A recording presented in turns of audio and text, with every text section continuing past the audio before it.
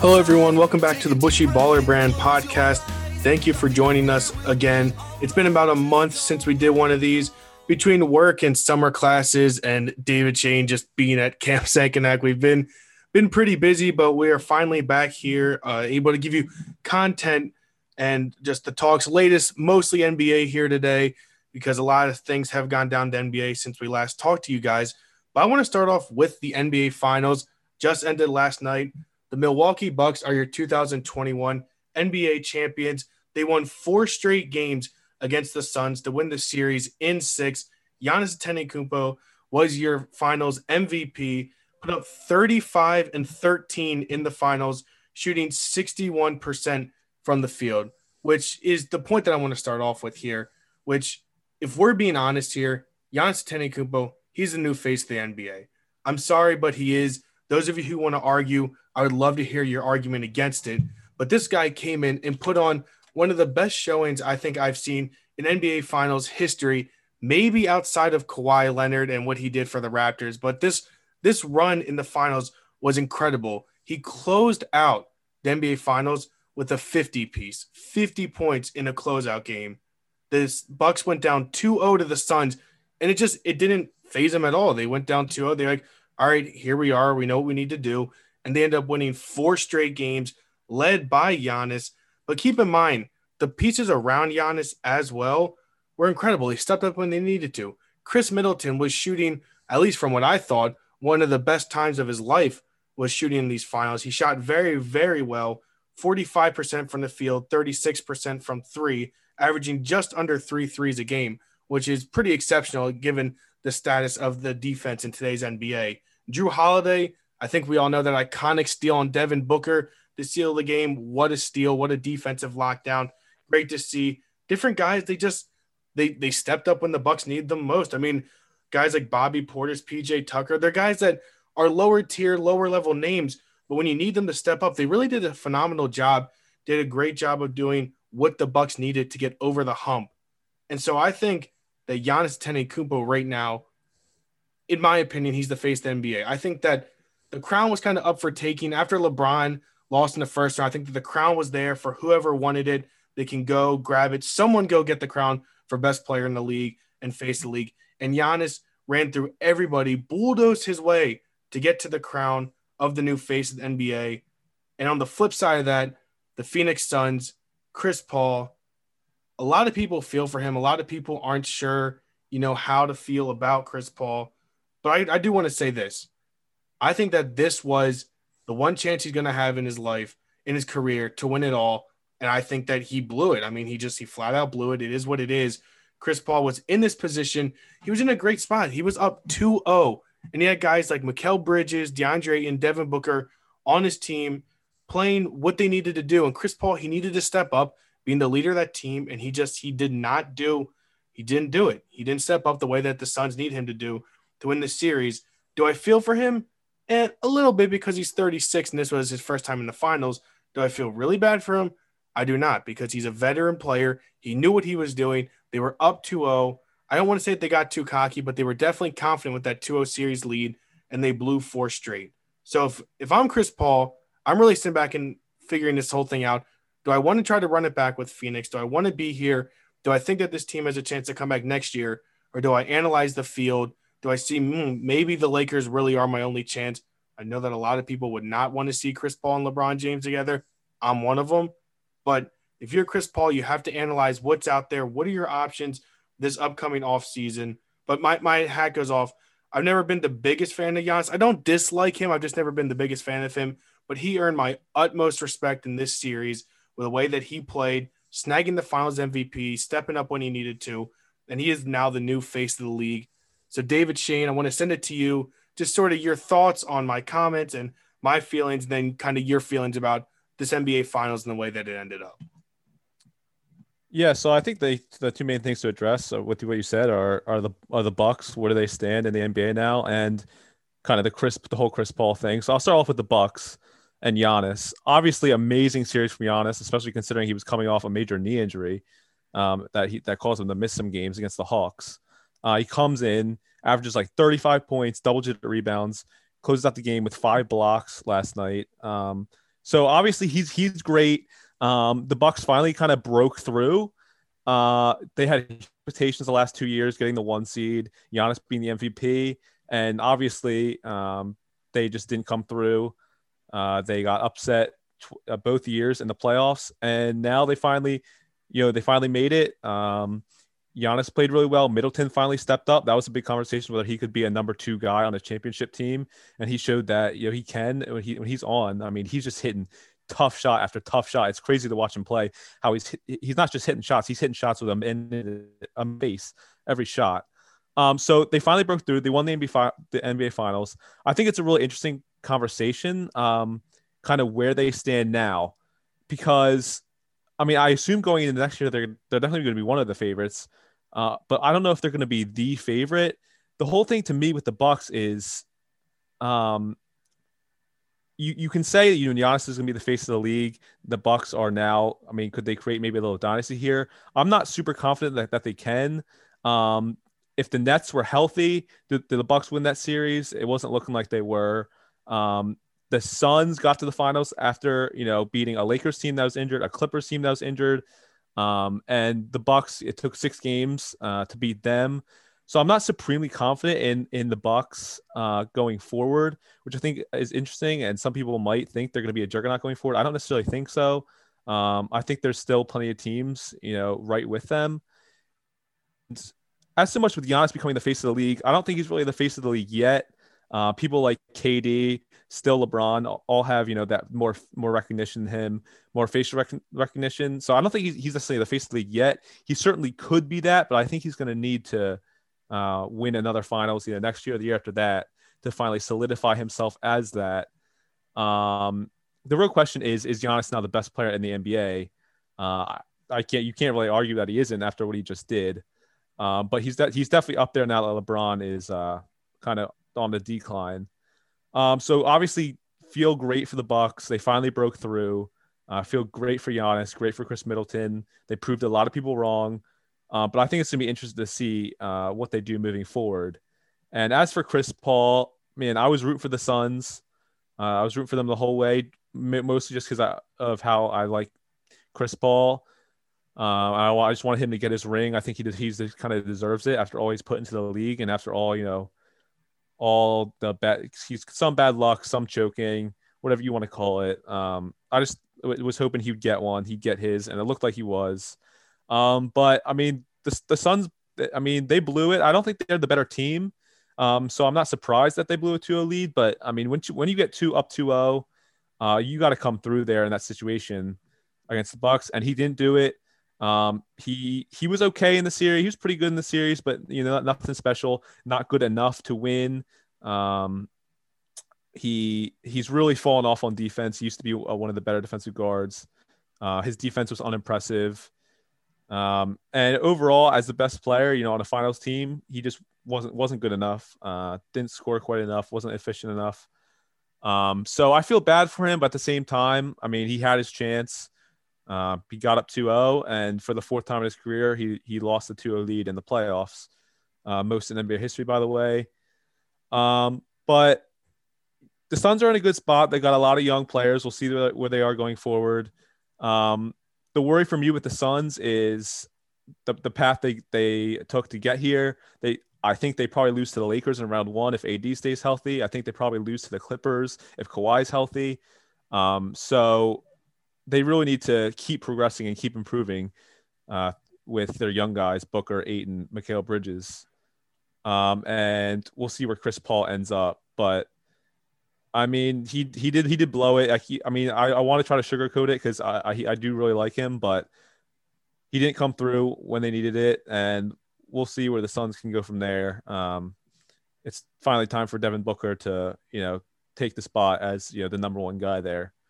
So we'll see going forward, but it might be over for him. Yeah, and I think that as much as I think that Chris Paul was a lot to blame for the Suns' loss, obviously he's not the only person to blame. I think there were different times where guys like DeAndre Ayton disappeared. Devin Booker had a couple of key missed shots, key turnovers that really hurt them in the end. But as much as I think Chris Paul was to blame, I also think that he sort of, because he's the point guard and the veteran, I think that he was almost the glue that got them to where they were. So it's going to be an interesting offseason to see, if they do keep Chris Paul, what can this team do? Are there some guys that maybe they can bring in, maybe some pieces? If they don't keep Chris Paul, then I think the discussion with the Suns I think it gets really interesting. Like, what do you do with this core lineup that you have? Because you have a guy like Mikal Bridges, who really was impressive watching, such a young guy in the finals, in the playoffs, really was stepping up when he needed to be. Shout out Great Valley High School. And guys like DeAndre Ayton, that's still very young, surrounding them. And obviously Devin Booker. I think for Devin Booker, it's going to be, he needs to start to evaluate where like the team is going, because we've seen guys leave teams after NBA finals. We've seen guys really question what they're doing, win or lost the NBA finals. I mean, we've seen different guys like a Kevin Durant, you lose the NBA finals and you sit back and you're like, we have what we do, but is this really like, if this is what we think that our peak is, do I want to go somewhere else? And I think that it's going to be an interesting offseason for the Suns. And I think it's going to all start with, what does Chris Paul do and how does he see this team going forward? And back to your Giannis point about not being the face of the league, I think he is saying, number one, he just won the Finals MVP. And typically there's guys who win the Finals MVPs. They're typically the new guys who take over, at least for the next season. Now, I'm not saying that for the next 10 years, Giannis is the face, but I think at least for the upcoming season, he's going to be the guy that all the eyes are going to be on, all the cameras. Everyone's going to be wanting to know what Giannis is doing. Where is he going to be? What's he going to do? Can he stay, healthy? He's done a pretty good job of staying healthy throughout his career. As for Kevin Durant and LeBron James, here's why my respect for Giannis right now is greater than those two guys, because Giannis was drafted by Milwaukee. He said he was going to stay there, and he did say he was going to eventually bring him a championship. It was a challenge by Kobe Bryant before he passed away that for Giannis to bring him a championship, and he did so. For LeBron, for him to win his first championship, he had to leave and go to a super team in Miami. For Kevin Durant to win his first championship, he had to leave and go to Golden State, which is already a super team as is, to win his first couple of championships. Giannis stayed loyal to Milwaukee. He stayed there. He hit the gym. He developed.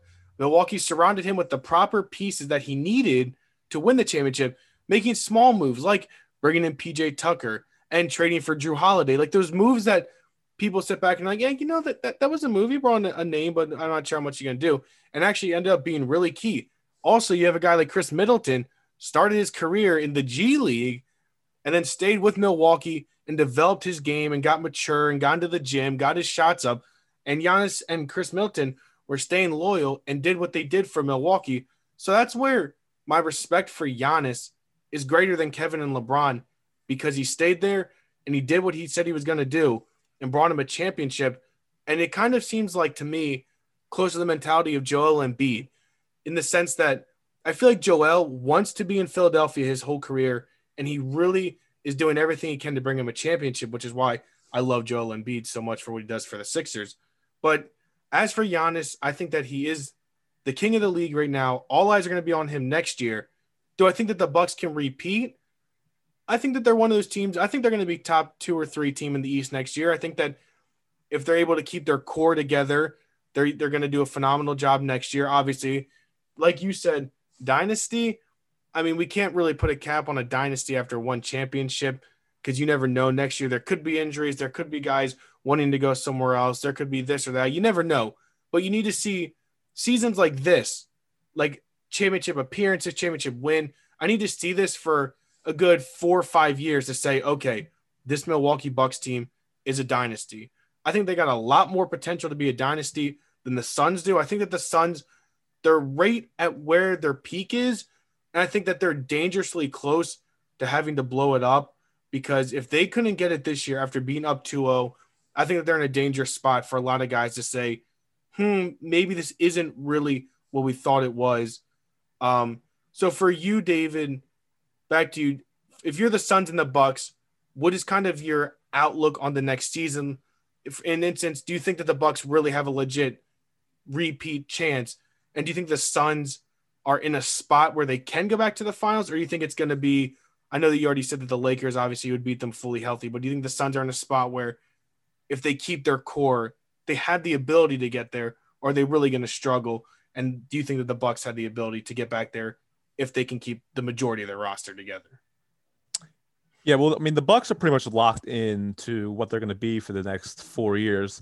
They re-signed Drew Holiday to a big deal. Middleton's on a max deal. Giannis is on a max deal that he just signed the super max. So they're locked into that big 3 guys.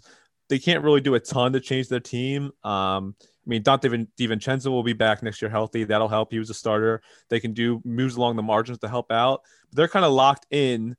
So I mean, the question is, like, does this championship um, give you like the confidence that that big 3 is good enough to keep on going winning championships, or was this year did everything just break right for them? I think it's kind of somewhere in the middle. They're going to go into next season probably being the favorites out of the Eastern Conference. The Nets this year were huge favorites with their big 3, so maybe the better still like them. But we saw the issues that they had. Keep in mind, for those who are listening, Kevin Durant's foot was about 2 centimeters away from this being a completely different NBA Finals. yeah, so I mean the Nets are right there. I wouldn't be surprised if they go into the next season being the betting favorites, just because they were heavy favorites this year. But after what we saw from the Bucks are probably going to go in, I would think, being the favorite out of the Eastern Conference at the start of the season. I think they should be, but I don't necessarily have much confidence in them, say, repeating or going on to win more championships. I think they're going to be right there. It wouldn't surprise me at all if Giannis got 4 championships. He's a great player, obviously, but Middleton doesn't necessarily solve the problems that I saw with him before. He just was, hitting crazy shots. He caught fire at the perfect time. Yeah, catching fire at the right time. Drew Holiday was very inconsistent the whole playoffs. He was actually pretty bad for a lot of the playoffs. He turned it up specifically defensively in the finals and was better. But I don't think this big juggernaut in any sense. But obviously for the next 4, 5, 6, 7 years, when you're looking at who are the contenders for the NBA title this year, they're going to be there every year. So they just need to keep going. Giannis can keep improving. Maybe keep a shot coming along, get a little better there. But I think Middleton and Drew Holiday kind of hit their peak of players of where they're going to be. So I think they're going to be right there, but I don't have like supreme confidence that they're going to keep winning finals. So we'll see. One quick note, like you said, Giannis continuing to developing. I know the big joke throughout the NBA Finals was Giannis's free throws. There's a couple times where he airballed back-to-back shots. The fans obviously love counting them down. You have 10 seconds to take a shot. Now, the fans, is their counting accurate? Absolutely not, but it's still kind of funny the way they joked about. But you got to give him respect. I think it was he went 16 for 17 or like 17 for 18, something around there in Game 6 to clinch it.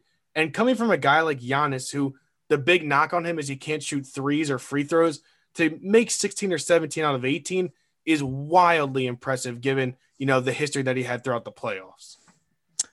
Yeah, I think he went 17 for 19. At one point he was 16 for 17. I think he missed one at the end. He went 1 of 2 at the end when he got 50. That's huge. Like, he's got to keep working on that, keep improving his free throws, because that's the reason they won the game. They at one point with 2-3 minutes left in the game, they're up 6, and he was 16 for 17. And the graphic popped up. He's 16 for 17 on his free throws. And I think at that point they were up either 6 or 8. And if that's back to 60%, which was pretty much what he was shooting before, maybe even lower in some series, I'm not exactly sure, but he was shooting at best like 65, 60%. If he had shot that percentage last night, then they're tied in that instance, and it's anyone's game. Like, that won them the game, him and hitting those free throws. He needs to keep progressing that way, keep progressing with the shot, and he can definitely get better. I mean, he could definitely turn into the undisputed best player in the NBA if he keeps, working on that and improving. Whereas now I think he's kind of just one of the contenders for that spot, for a wide open who's the best player in the NBA spot. You could debate that all day. But so I think the Bucks are kind of locked into where they are, as they're going to be a contender every year, but I don't think they're necessarily going to be a juggernaut or a dynasty. So we'll see with them. On the flip side, though, I feel a lot more confident in the Bucks and the Suns, because you're right. Like, this was their chance. This was the best chance they're going to get. Chris Paul is not getting any younger. Obviously, Devin Booker still has a lot of room to grow and progress. But if you take away Chris Paul, like, there's not a ton they can do to fill the void except for having Mikal Bridges and Ayton No, keep Chris Paul improving. was the piece that Devin Booker was waiting for to put him over the top, and they were able to bring him in, and they got to the finals, but they didn't win it. So I think that it's really you're saying that, and he was like the guy that Devin Booker wanted. Like it wasn't like give me a point guard. I remember there were several times where he's like, no, like I want specifically Chris Paul. So they gave him his guy, and they just weren't able to get over the hump and win it. So it really makes you think if Chris Paul were to move on or if he wanted out some reason, is there anybody out there realistically that they could bring in? Because you're not going to bring in like a Dennis Schroeder or Russell Westbrook. Like, that's not going to be any better than Chris Paul was with Devin Booker. So it really makes you think, take the scenario of Chris Paul being out or gone some either free agency, opting out, trade, whatever. If you opt Chris Paul out, who on earth would possibly come in that'd be better than him realistically? I don't know if there's anybody out there given, either via free agency or trade that they'd be willing to give up to bring in a point guard. Because if you want to bring in a younger point guard to fit with Devin Booker, you would have to give up like a Mikal or a DeAndre Ayton. Like you would have to give up one of your young pieces, and they're just not going to do that. So if you're the Suns, it's really like if Chris Paul wants out, what are our options? Yeah, I mean, if he goes out, your only option is you got to progress Booker, Bridges, and Ayton. They're all very young. They all have a lot of room to grow. The question is, can they become a big three worthy of competing for a championship? And I certainly have my doubts about that. I mean, Devin Booker's been in the year 7 years. He can certainly still improve, but is he going to become a top 5 to 10 player in the NBA anytime soon? I'm not. I don't think so. And it's hard to win a championship without one of those guys. So I mean, they're gonna have to think about a lot about developing Ayton and Bridges as well as still developing Booker. Ayton and Bridges have to be resigned here coming up, either this offseason. I think they become eligible, or either next offseason. And you're really looking at those are your core pieces. Can they become a big three of sorts? And I have my serious doubts about that if Chris Paul leaves. So the Suns are in a very interesting spot. I have very little confidence in them compared to the Bucks, even though I obviously had some doubts about the Bucks. So it's interesting to see that. I don't think you going into next year, they've separated themselves from the Clippers, the Lakers, even the Nuggets and teams like that. I think they're all going to be kind of thrown in there, how like they were this year, where it's kind of anyone can get hot, anyone can make a run.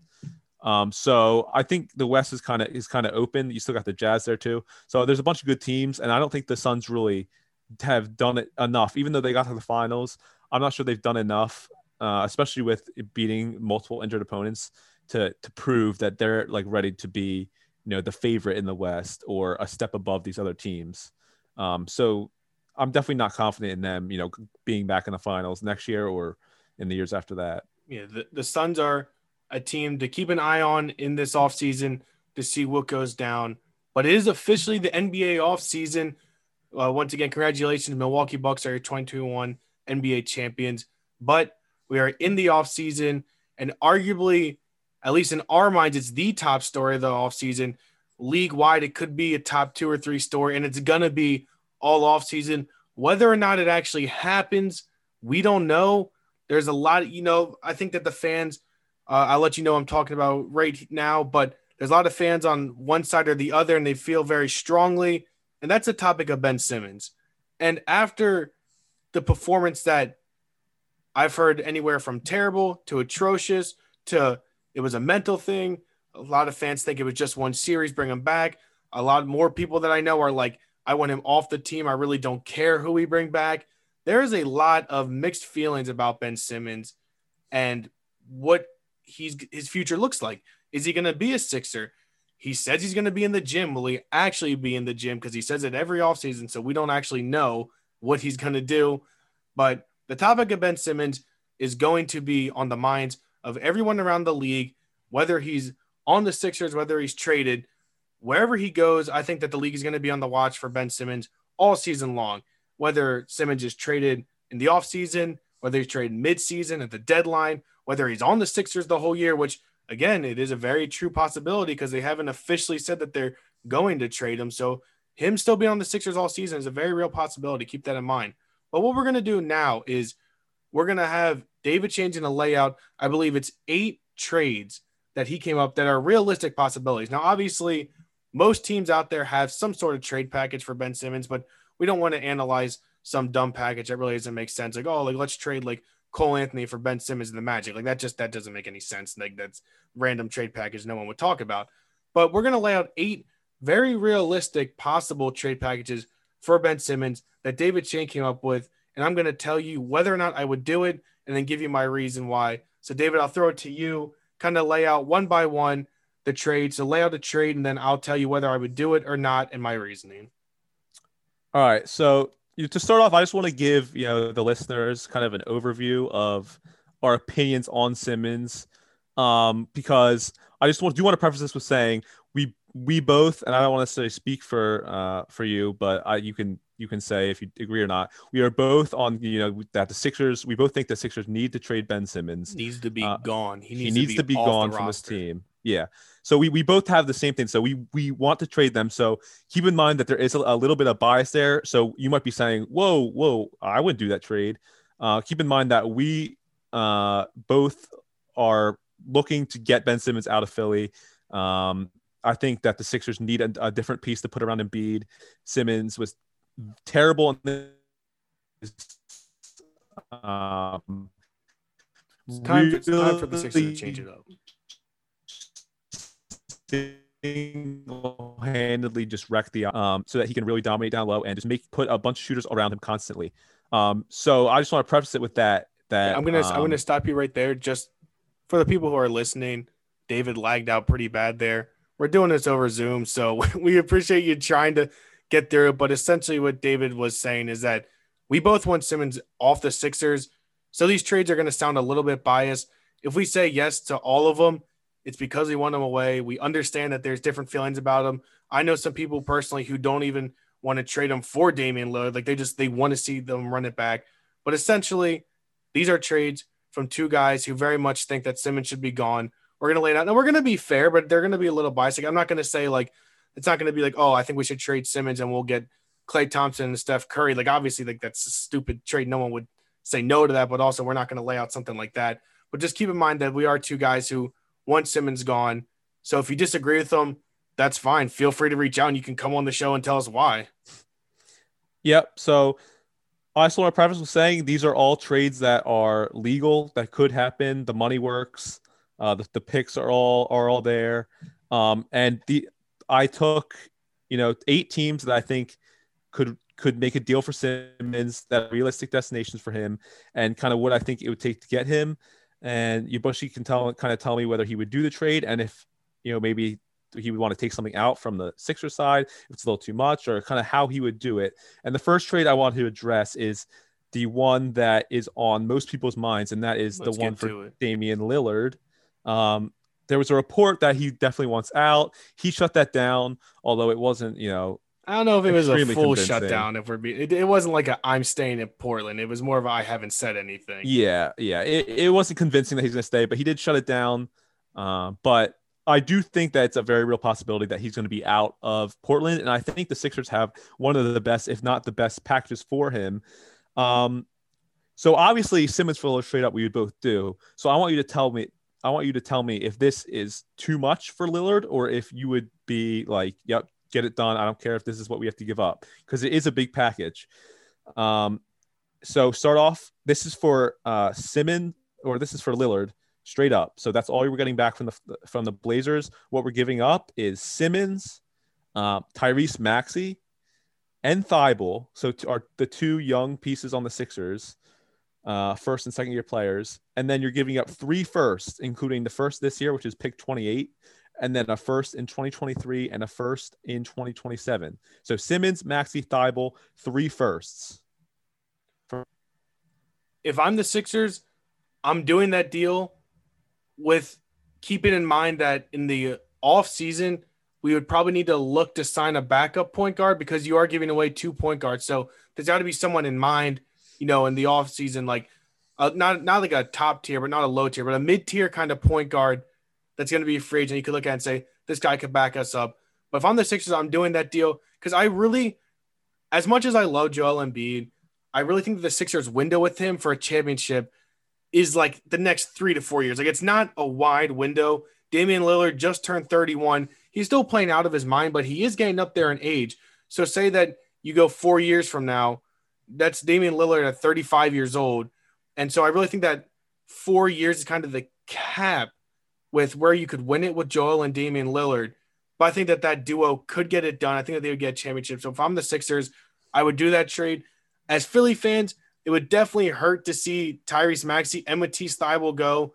But you got to realize that if there's a chance to get a point guard like Lillard, and you think that he is the guy that can put you over the top, and you still have the pieces around you, like you still keep a Seth Curry, maybe you are able to bring back a veteran like Danny Green, and obviously Joel Embiid. You still have Tobias Harris there. So Lillard, that'd be a deadly, deadly lineup. They would need to bolster the bench a little bit more with trading away two young bench pieces. But if I'm the Sixers, I'm 100% pulling that deal. All right. Yeah, I agree. I think if you have the chance to get, a top 10-ish player to play with Joel Embiid, who was already a top 10 player in the league, to get those two stars together, I mean, you got to do it as the Sixers. We see that star power is what's going to get it done in the NBA. We've kind of seen that recently. So I agree. And I do have one more trade from the Blazers, though. If Lillard, say, was not available and stayed, would you do Simmons and George Hill for CJ McCollum and Covington? I would do that. I don't know if the Trailblazers would do that. I know that the money and the fairness of it works out. I personally would do that. I just don't think that I think the Blazers, if the Blazers said we're gonna go into a full-on rebuild and Lillard gets traded elsewhere, then they might do that and try to build around Simmons. But I don't think that they would want to give up those two for the two in return. So if I'm the Sixers and that offer was on the table, 100% deal. If I'm the Blazers and that was the offer coming in from Philly, I'm saying no deal unless Lillard does one out. Then things get interesting. All right, interesting. I think the Blazers actually, you know, I think they might say yes. I think the Sixers would strongly consider saying no, just because I'm not sure McCollum takes you over the top, and he's not like a great 3-point shooter to necessarily stretch out the court when Embiid has the ball. He'd definitely be a way better perimeter scoring option than we've had. But that's an interesting one. We'll see. But moving on to the next team, this is one that's been we Sixers fans have been talking about for a while, and that is centered in a trade around Beal. Um, and who knows? It's kind of unknown whether if he might want out. He did sign a new deal, but that deal's going to come to an end in a little bit. So this one is Simmons, Maxey, and Shake Milton for Beal. Simmons, Maxey, and Milton for Beal. See, if you would have said Thibault, Simmons, and Milton, then I would have said yes. Only being I like Beal a lot. I think that he would fit well with them. But if you trade Simmons, Maxey, and Milton, then who's running point? Because Beal isn't – he's a shooting guard.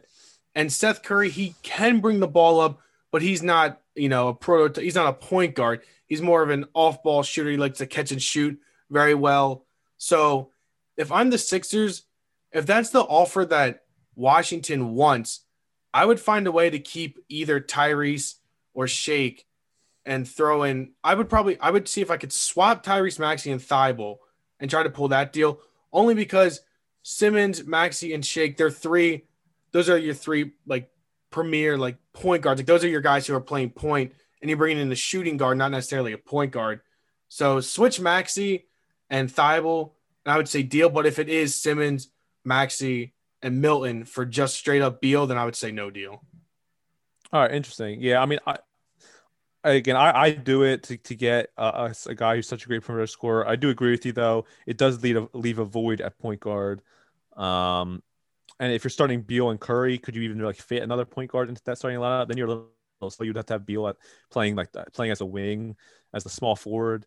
So it does bring some problems, but I think Beal's a good enough player that you could win a championship with him and Embiid. So I'd probably do it, but I see your concern. Moving on, we got one for we're going to the Pacers, and there was a report that the Sixers or the Pacers offered Brogdon and a first for Simmons, and it was turned down by the Sixers. No, they're very smart of the Sixers to turn that down. No way. So this one is Interesting. I'm not confident that that you would say yes to this, but it's Simmons straight up for Brogdon and Levert. Simmons for Brogdon and Levert. Um, I think that would make things very interesting for the Sixers because you are bringing in two guards, but Karis LeVert is a point guard at heart, and he's shown his ability at times to give you a quick 20-25 if he can catch fire. Brogdon, I believe, was rookie of the year his rookie year, but I feel like he's nothing really anything special. That would mean that you would have to move someone to the bench. I don't want to move Seth Curry to the bench. I don't know if Brogdon would want to be a bench player. I Maybe think if Levert would be the bench player. you think that, well, then who would be running point? Brogdon. You'd run. See, I don't know if I'm a huge fan of Brogdon running point with Levert off the bench. The money works, the trade works. I think it'd be really interesting. I think that's one of those trades where the Sixers would have to, know what's going on in free agency and kind of like there's one more piece that we can bring in free agency wise to allow this trade to really work out and build our team around. Do I think that they're better than Simmons shooting wise? I think I'm better shooting wise than Simmons, to be honest with you right now, from the way that he was playing. But I'm not necessarily convinced that those two, along with Embiid, is a better fit than Simmons. However, I think I would do the deal because those are two guys that give you shooting and they can play some sort of defense. Obviously, his defense is going to be, I don't think there's anyone that they're going to trade Simmons for that get in return that matches the defensive game. But I think I would do that deal with the hopes that you can make a splash in free agency somewhere as well. Yeah, I'm very on the fence with this one. I think if it was like the only deal on the table and you're there at like the trade deadline or something, like you either have to say yes or no to this. Hopefully they can get a better deal than this. But if I had to give a yes or no, I'd probably say yes. Brogdon and Levert, neither are true point guards. So there is some things to work with there. I think if the Sixers genuinely want Simmons gone, and at the end of the day, that is the only offer that the team said they would accept, then I would do it. I'll put it I that way. agree with that. I mean, Brogdon and Levert are both perimeter players who can shoot. And that's just what the Sixers need. It's what they have been needing: a point guard or two guards who can handle the ball, who can shoot the ball, who can play off ball of Embiid, shoot the ball, and create their own shot, at least somewhat, because we don't have a single player who can really create their own shot. Tobias can kind of do it, but a lot of his shots are contested. He can't create a ton of space, and Embiid, can, but he's not a perimeter player. So it would give you two guys on the perimeter who could really help you out in late game situations and just all throughout the game with their shooting. So I'd probably do that. Moving on to getting another perimeter guy. We're going to the Chicago now, and this is Simmons, Shake Milton, pick 28 in the 2021 draft for Levine and Tomas Satoransky. Okay. I don't want to sound biased here, but 100% absolutely I'm doing that deal. I am in love with Zach LaVine. The way that he plays the game, the way that he went from just being known from a high flyer to like hitting, I think it was at one point he had like 13 threes in a game. Like he's very much developed his game from just a dunker to like a legit shooter and point guard. And then if you bring in Satoransky as well, he's not going to be anything special, but he's like a sort of like a TJ McConnell-esque, not as much hustle backup point guard. But I absolutely love Zach LaVine. I think that he gives you a lot more spacing because of his shooting with Joel Embiid, and his ability to shoot at a high clip really opens up the floor for guys like Joel to be more in the paint. And if you put him next to like a Seth Curry, I mean, you get two guys like that catching fire in one game. Good luck starting them because you're gonna have to double team one of the two, which would leave either Curry or LaVine open. And those are two high clip 3-point shooting guys. So if one is cold, that gives the other an opportunity to hit a couple down the stretch. I absolutely love that deal. I am a huge fan of Zach LaVine, and I would love to see him in a Philadelphia jersey, to be honest. Yeah, I was always kind of a little bit of a LaVine hater. His defense was never great, never a great playmaker, had his problems, but he really came on this year. He improved defensively. Still not anything great, not anything above average, but he can hold his own. He improved a lot in his playmaking, bringing his average up to like 5.5 assists per game. And his shot making last year was incredible, one of the best shooters in the NBA last year. So I think his shot making, like you got to do the deal to get a guy who can just make shots like that. He can be your closer in the playoffs and in the fourth quarters of every game. I think he's a good enough shooter to be your closer, which is something the Sixers desperately need. So yeah, I would do that deal too. What if you had to throw in the Sixers are giving up Simmons, Shake, and their first round pick this year, which is 28? Yes. I would actually, because I know Danny Green's a free agent, so it's not a guarantee that he comes back. But even if he does, I would switch him to the bench because, like I said earlier, when you're trading away Simmons, you're not going to get the defensive back. You're just not. Like very few people. He should have won Defensive Player of the Year this past year. Like you're not going to get the defense back. But if you trade him and bring in Levine, you get shooting.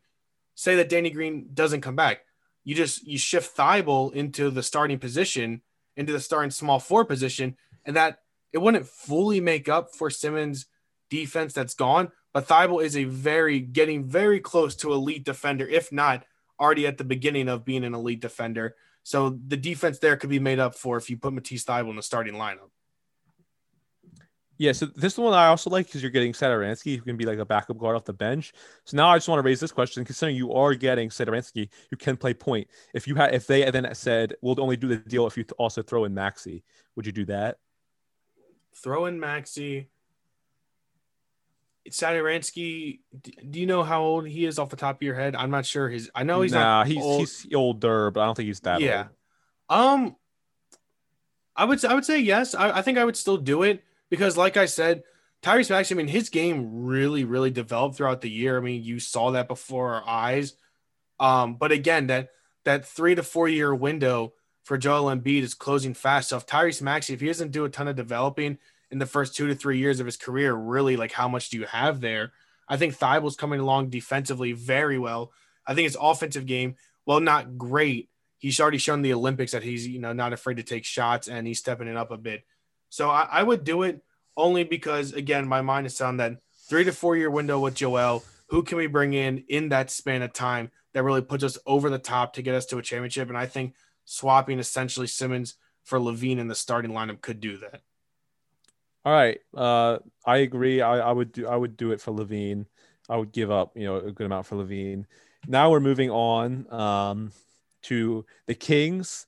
There's been reports that they do like Simmons. They want to try to get him, but they don't want to give up Fox. They want to give up Hield and some other pieces. I don't think that's nearly enough to get Simmons. So in this case, the Kings are sitting there. They've offered that. Sixers say no, not nearly enough. We need the Aaron Fox in the deal, and the Kings say, okay, we'll give you Fox. You have to give us Simmons, Maxey, which I think would be naturally kind of have to go there because him and Fox are very similar players. So you'd have to give up Maxey. He doesn't have quite the role here he does with Fox here. Simmons, Maxey, and pick 28 in the draft. For just straight up De'Aaron Fox. Yep. See, this one would be tough for me only because I don't know how well a De'Aaron Fox would fit alongside Joel as the other guys would, like a Lillard or a Levine. He is a point guard, and we've seen him catch fire, but he's shown that he can go cold at times with his playing ability. And I worry because you give up Simmons, you get Fox, but also if something were to happen to him, then where do you go backup wise? You also lost your young piece in Tyrese Maxey. So, and you're trading the first round pick this year, which loses the ability to draft another point guard that you might want to develop as well. I do understand that a lot of these deals are probably going to be giving up guards because our forwards aren't really anything that anyone really wants to trade for. I mean, the Tobias contract's no good for most teams. Danny Green is a free agent. Matisse Thybulle is a piece that I think the Sixers will be very, very reluctant to give up. I think that it would really, really have to entice them to give up Thybulle. So essentially, you're giving up the potential to have 3 guards for De'Aaron Fox. I would say no deal unless the Kings had the ability to throw in another guard, but I really don't know if there's a guard on the Kings outside of Hield that I would want to come in, and they're obviously not going to do Maxey and Simmons for Hield and Fox. So if that was the deal for his Maxey, Simmons, and a first for De'Aaron Fox, if I'm Daryl Morey in the Sixers, I would say no. All right, interesting. Yeah, this one's interesting because like does Fox fit the window that you've been talking about? Because I think that's something we agree on. Like if I'm the Sixers, like you got to put a team around Embiid now. He has injury. He has these injury struggles. He's getting older. He's probably not going to age super well. Um, for a player, so you got to get it done And next 4 years. as much as I hate to say it, we arguably may have just witnessed Joel's greatest season he's going to have in his career. Whether or not that's actually true is to be seen, obviously, because he's not retired. But we did arguably, if he didn't miss as many games as he did, he was the MVP. He was the MVP. Take away games played, Joel Embiid was the MVP this past year. So are we really going to get like another season like he did this past year? I'm not fully convinced that we're going to have. Is he going to play MVP level basketball? Probably, but is he going to play like legitimate MVP basketball? Like, is he going to play like he could be the MVP? To clarify, yes. Will he be in the talks for MVP like he was this past year in his career again? Probably not, but that's to be seen. Yeah, so that's the worry with Fox is does he fit that window with Embiid? Because he's still young, he's still developing a little bit. I'm not sure if he's not like the shot maker that Levine, someone like Levine or Beal is. So I would be reluctant to do a deal. I think I would do it just because I just love Fox as a player. I love him more than most. But it wouldn't worry me. I'm not sure he gives you like the shooting and shot creation to like get it done in the playoffs, like late in games to be your closer. So it definitely would be my first choice, but I think I'd do it just because I think Fox could be your point guard for the next 7 years, 7, 8 to 10 years. And maybe you can put a team around him when Embiid's past his prime to do something. But that was interesting. I respect that opinion of saying no. And now we're kind of to these next are not, if I'm a Sixers fan and these are the deals that pop across, it pops across my ESPN notification. Sixers trade Ben Simmons for these pieces. It's not going to be nearly as satisfying as if it were for Levine or Beal or Lillard. But these might be the options that are on the table for the Sixers. So starting in Minnesota, another team that's had a lot of reports of interest of Ben Simmons, that they love Ben Simmons. The problem here is that they have said they don't want to give up D'Lo, but again, the pieces are without Cat, Anthony Edwards, D'Lo. You're not getting Simmons with the pieces they have outside of that.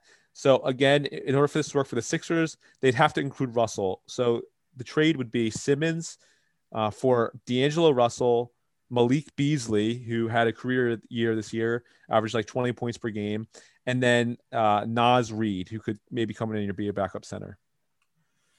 Yeah, that is very, very interesting. First of all, I love Naz Reid when he's at LSU. Like during the tournament, he was just like one of those guys that was fun to watch. I would bring him in. I wouldn't mind him backing up Joel over Dwight Howard. I think Dwight Howard kind of butchered in the playoffs a bit with the way that he played. It's a young guy, but a guy who kind of knows his role as a backup center, and he's not going to be super frustrated playing that role.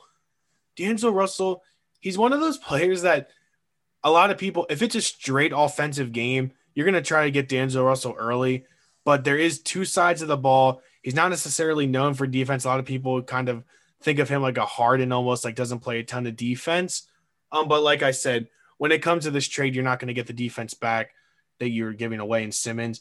And Malik Beasley, I know that he had some legal trouble this past year, which led to suspensions. But like you said, his 3-point shooting ability, he can get hot. Like he can get like one of the like close to like Steph Curry level hot. If he sees a couple go in, he's definitely an interesting piece. So I think that if you were to put Malik Beasley and D'Angelo Russell in the starting lineup along with Joel, Seth Curry, and Tobias, there's a lot of 3-point shooting there. The issue is you would need to get about 125, 130 a night because the defense isn't going to be nearly as what it used to be. I think that trade gets very interesting. I think I would do it if that's the offer on the table, only because I'm only giving up Ben Simmons and I'm getting two guards and a young backup piece to Joel who could be serviceable to Joel. Yeah, I'd lean no on this one. I know my opinion is D'Angelo Russell. The audience may not. He's probably like, if I had to pick one player who said I don't really hate anyone, but if you say like who's the player you most hate in the NBA, it's D'Angelo Russell. I just don't think he's very good.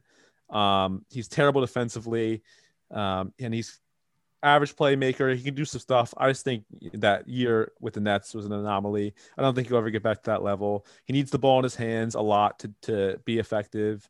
Not I mean, great so does off Ben ball. Simmons, to be fair. That's true. That's true. But I mean, I mean, I understand the it's reluctancy not an because of the upgrade then. defense. Yeah, yeah. No, it's not a one for one upgrade. We got to think overall the three for one is an upgrade. It might not be much, but I think because you'd be bringing in a piece, because we saw Dwight Howard, he had his ups and downs, but if we're being quite honest, I think that the most serviceable backup that Joel had this past year was Tony Bradley. But then the Sixers traded him for George Hill, and he was a young backup center. So you bring in another one, and Nasri, I've seen him hit a couple threes. He's not afraid to shoot it if he's open. So I do think that straight up Russell for Wilson for D'Angelo Russell for Ben Simmons is not a fair trade. But I think because you'd be bringing in Malik Beasley and Nasri, I think that it'd be a slight upgrade. Would it be great? No, but again, it's one of those things where it's like, if this was the only deal on the table, I think I would take it only because I think that there is a slight, and I do mean slight, upgrade from just Ben Simmons. Yeah, so yeah, I probably wouldn't do it just because I don't think Russell really puts you over the top. I don't think he's good enough to win a championship as your second best player. Not that I really necessarily think Ben Simmons is, but I would keep Simmons for just I think he's a better player and than Russell, and Beasley and Nasri don't quite push him over the top for me. But that's an interesting one. That's a team that definitely will have interest, and I wouldn't be surprised if Simmons is in Minnesota in 2 months. But we'll see. So we're winding down. I got two more. This one, another one that Sixers fans would be very unsatisfied with. It's but it could be the deal you have to make. You're giving up Simmons and George Hill. You're getting Gordon Hayward, Terry Rozier, and a lottery protected first in 2022 from the Hornets. Simmons, Jordan. I'm just gonna say no, and I think I might just leave it at that. I don't want Gordon Hayward in Philadelphia. I get Terry Rozier. I know that his shooting ability, but I don't think that either of those guys give you much defense. Let alone I think that they're an upgrade. Not really. I understand that Terry Rozier is a point guard, but outside of that, I think if that was the offer on the table, I think I personally would rather just keep Ben Simmons. Yeah, it's a tough one for me. Like if Gordon Hayward, if you told me he's going to be 100% healthy for his time in Philadelphia, I might do the deal because like it definitely upgrades your shooting. Rozier and Hayward are really going to bolster your shooting, but Hayward has some injury problems. Rozier's probably he's not good enough to be your number one perimeter option, and Hayward and Tobias. Hayward could play the three, but at this point, he's kind of transitioning more to the four with where the NBA is going. So it's not a great fit there. So I definitely see where you're going there. And yeah, I'd be fine with not doing that deal. And the last one, something I definitely wouldn't do, but we'll see what you say. The Cavs have been reported to be shopping Sexton on the market. So this one would be Simmons. You're giving up Simmons. You're getting Sexton. You're getting a 2023 first, which could be valuable because if Simmons doesn't put the Cavs over the top, that first could be in the lottery. And you're also getting, to make the money work, you're getting the contract Kevin Love, who would at least put some shooting around. He can shoot. He can be your backup center. He can do some things. He's just overpaid. But would you do that? Sexton, Love, and a first. I've seen that deal rumored out there before. I think that it gets interesting, not so much for the money aspects, but I think of the fit aspects because I think if you bring, because that means that either Kevin Love or Tobias is going to have to play the three. I think Tobias is more of a four in today's NBA than he is a three, but obviously he would have to play. You're not going to put Kevin Love at the three. That would just make no sense. I think Kevin Love sort of past his prime and what he's done in his career. I think that he's sort of past that. Colin Sexton, he's one of those players where you want to see more and you really are like, this guy's going to develop. But for whatever reason, you're not seeing the development that you're hoping to see from him. Maybe it's one of those things where it's just a change of scenery. Like people are saying about Ben Simmons, he just needs a change of scenery and he'll shoot the ball more. So maybe those two guys changing locations might help him. I think that would be very interesting. But if I'm the Sixers and that's the only deal out there, I think I'd still keep Simmons for the time being and try to work something else out there. So at the end of the day, if that was the offer that they gave me, I think I'd say no deal.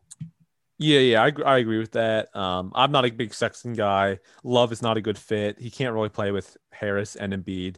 He kind of be more relegated to like a 30 million per year backup center, which you don't really want on the team. So that's definitely a bad contract. And Sexton, I don't think is better than Simmons in any way. So and he's not a great shooter. So he's not a great fit with Embiid. He likes to drive the ball. So yeah, I wouldn't do that. That's just interesting because Sexton's been rumored to be being shopped, and Simmons is being rumored to being shopped. So those are the trades that I came up with. So you said And yes to the ones that had great players coming in, and probably no to some of the teams who might be trying to lowball you with Sexton and Hayward. But yeah, I we'll mean see. that's sort of where I stand with Simmons. Is I 100% want him gone. I want him out of Philly, but at the exact same time, I don't want him gone for nothing. I don't want them to get him out just to get him out. Like I want them to bring in the right pieces and not just bring in a star that it doesn't make any sense. I want them to bring in a guy that fits their team. Like let's like not say, oh, we need to trade him for like a Paul George. Well, okay, but like Paul George isn't really going to fit the needs of the team as much as people may think he is. So I want Simmons gone, but I want him gone for the right package, like some of the ones that you said, like a Lillard, a Beal, the Fox one. Again, I'm up in the air about that, but Levine. Levine is the one that I think my gut, like deep down, my gut tells me that Lillard's going to stay in Portland this year. Just what I have a gut feeling. If he does request out, you do what you can to get Lillard. Like if he says I'm out and Philadelphia is one of the teams I want to go to, you give them whatever they want and you bring Lillard in because he is the piece for Joel. If I he's agree. off the table, you go after a guy like Zach LaVine over Beal, in my personal opinion. But again, Simmons, I think he needs to be gone, but he needs to be gone for the right piece. I 100% want him gone. Would I be completely upset if he was back? Not necessarily, because that would mean that, that the Sixers in the league, they kind of respect who Ben Simmons is and they understand that he does have value and they're not just going to give him away for nothing. So I wouldn't be a happy camper if he was back. I'm not going to be like, oh, this team has no chance, because I do want him gone for the right price. And if that right price is not out there, then you got to keep him on the roster. Yeah, I'll just say this. I would be shocked, to be honest, if he's on the team next year. I know that a lot of offer, like you're not going to accept every offer, but considering that Brogdon in the first was like the first offer you got, if it can go up from there, I think that Morey's going to find a deal that he'll do. We know that he loves to trade. He's completed like the most trades out of any GM.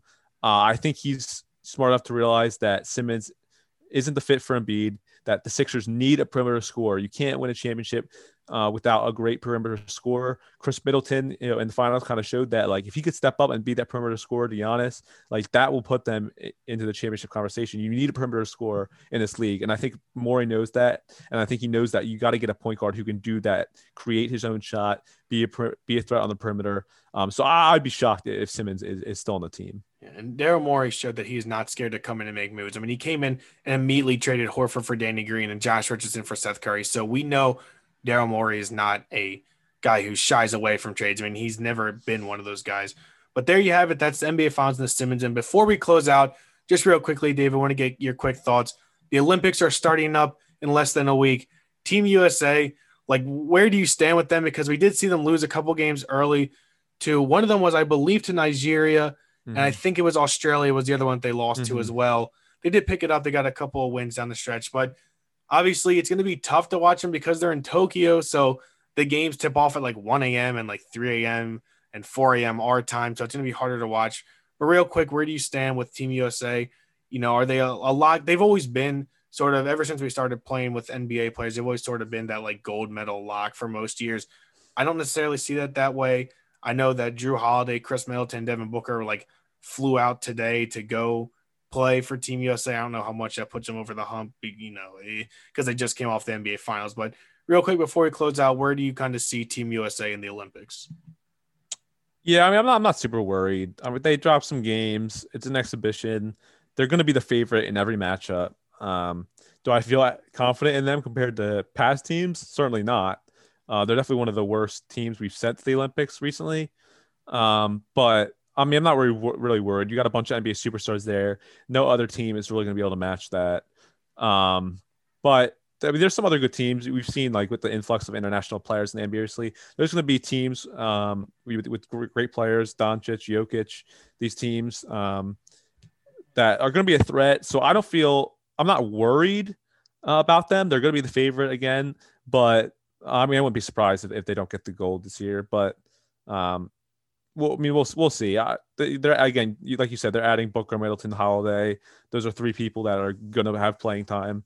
That are really good players. So I'm not worried, but at the same time, it is one of the worst teams we have sent to the Olympics. So I don't have high expectations. No, I wouldn't be shocked if they win the gold. I wouldn't be shocked if they didn't. And it's one of those teams where, in the past I've loved watching the Olympic basketball on Team USA, no matter what time. But it's one of those teams this year where I'm not like wanting. Like dying to stay up at like 1 a.m. tip off to watch this Team USA play. It's kind of like, I'll wake up if there's a rerun, maybe I'll watch, maybe I'll check the score on my phone in the morning. And it's not like in the past when you've had like LeBron, Kobe, Carmelo, like those three guys, like Chris Paul, again, like the same starting lineup here, like, holy cow, like this is must see TV because they're never going to play together in real life. But Team USA is where they can play. Like, they got Lillard, maybe future Sixer playing, Kevin Durant, obviously, but like, Bam Adebayo is not attracting me to watch Team USA. Zach LaVine is there. So, another potential future Sixer that I may stay up to watch just to see how he plays. But then not a ton of guys on this Team USA team is making me like dying to stay up to watch them play. So it'll be interesting to see how Team USA plays out. I think that there are some strong teams, like you said. I think Australia is one of those sneaky good teams out there. They have Matisse Thybulle and like Patty Mills, guys like that. Well, no, there's a lot of European teams that, you got to watch out for because they have guys, like you said, like Doncic. I'm not sure if Jokic is playing the Olympics or not. I didn't think I saw him listed on the roster. Maybe he isn't. Not sure. He was just taking off. But there are definitely some foreign teams out there to be on the watch. But, the Olympics start, I forget the exact date. I thought it was the 24th. Maybe it's the 26th. I think it's this Friday, the 24th, 25th. 23rd?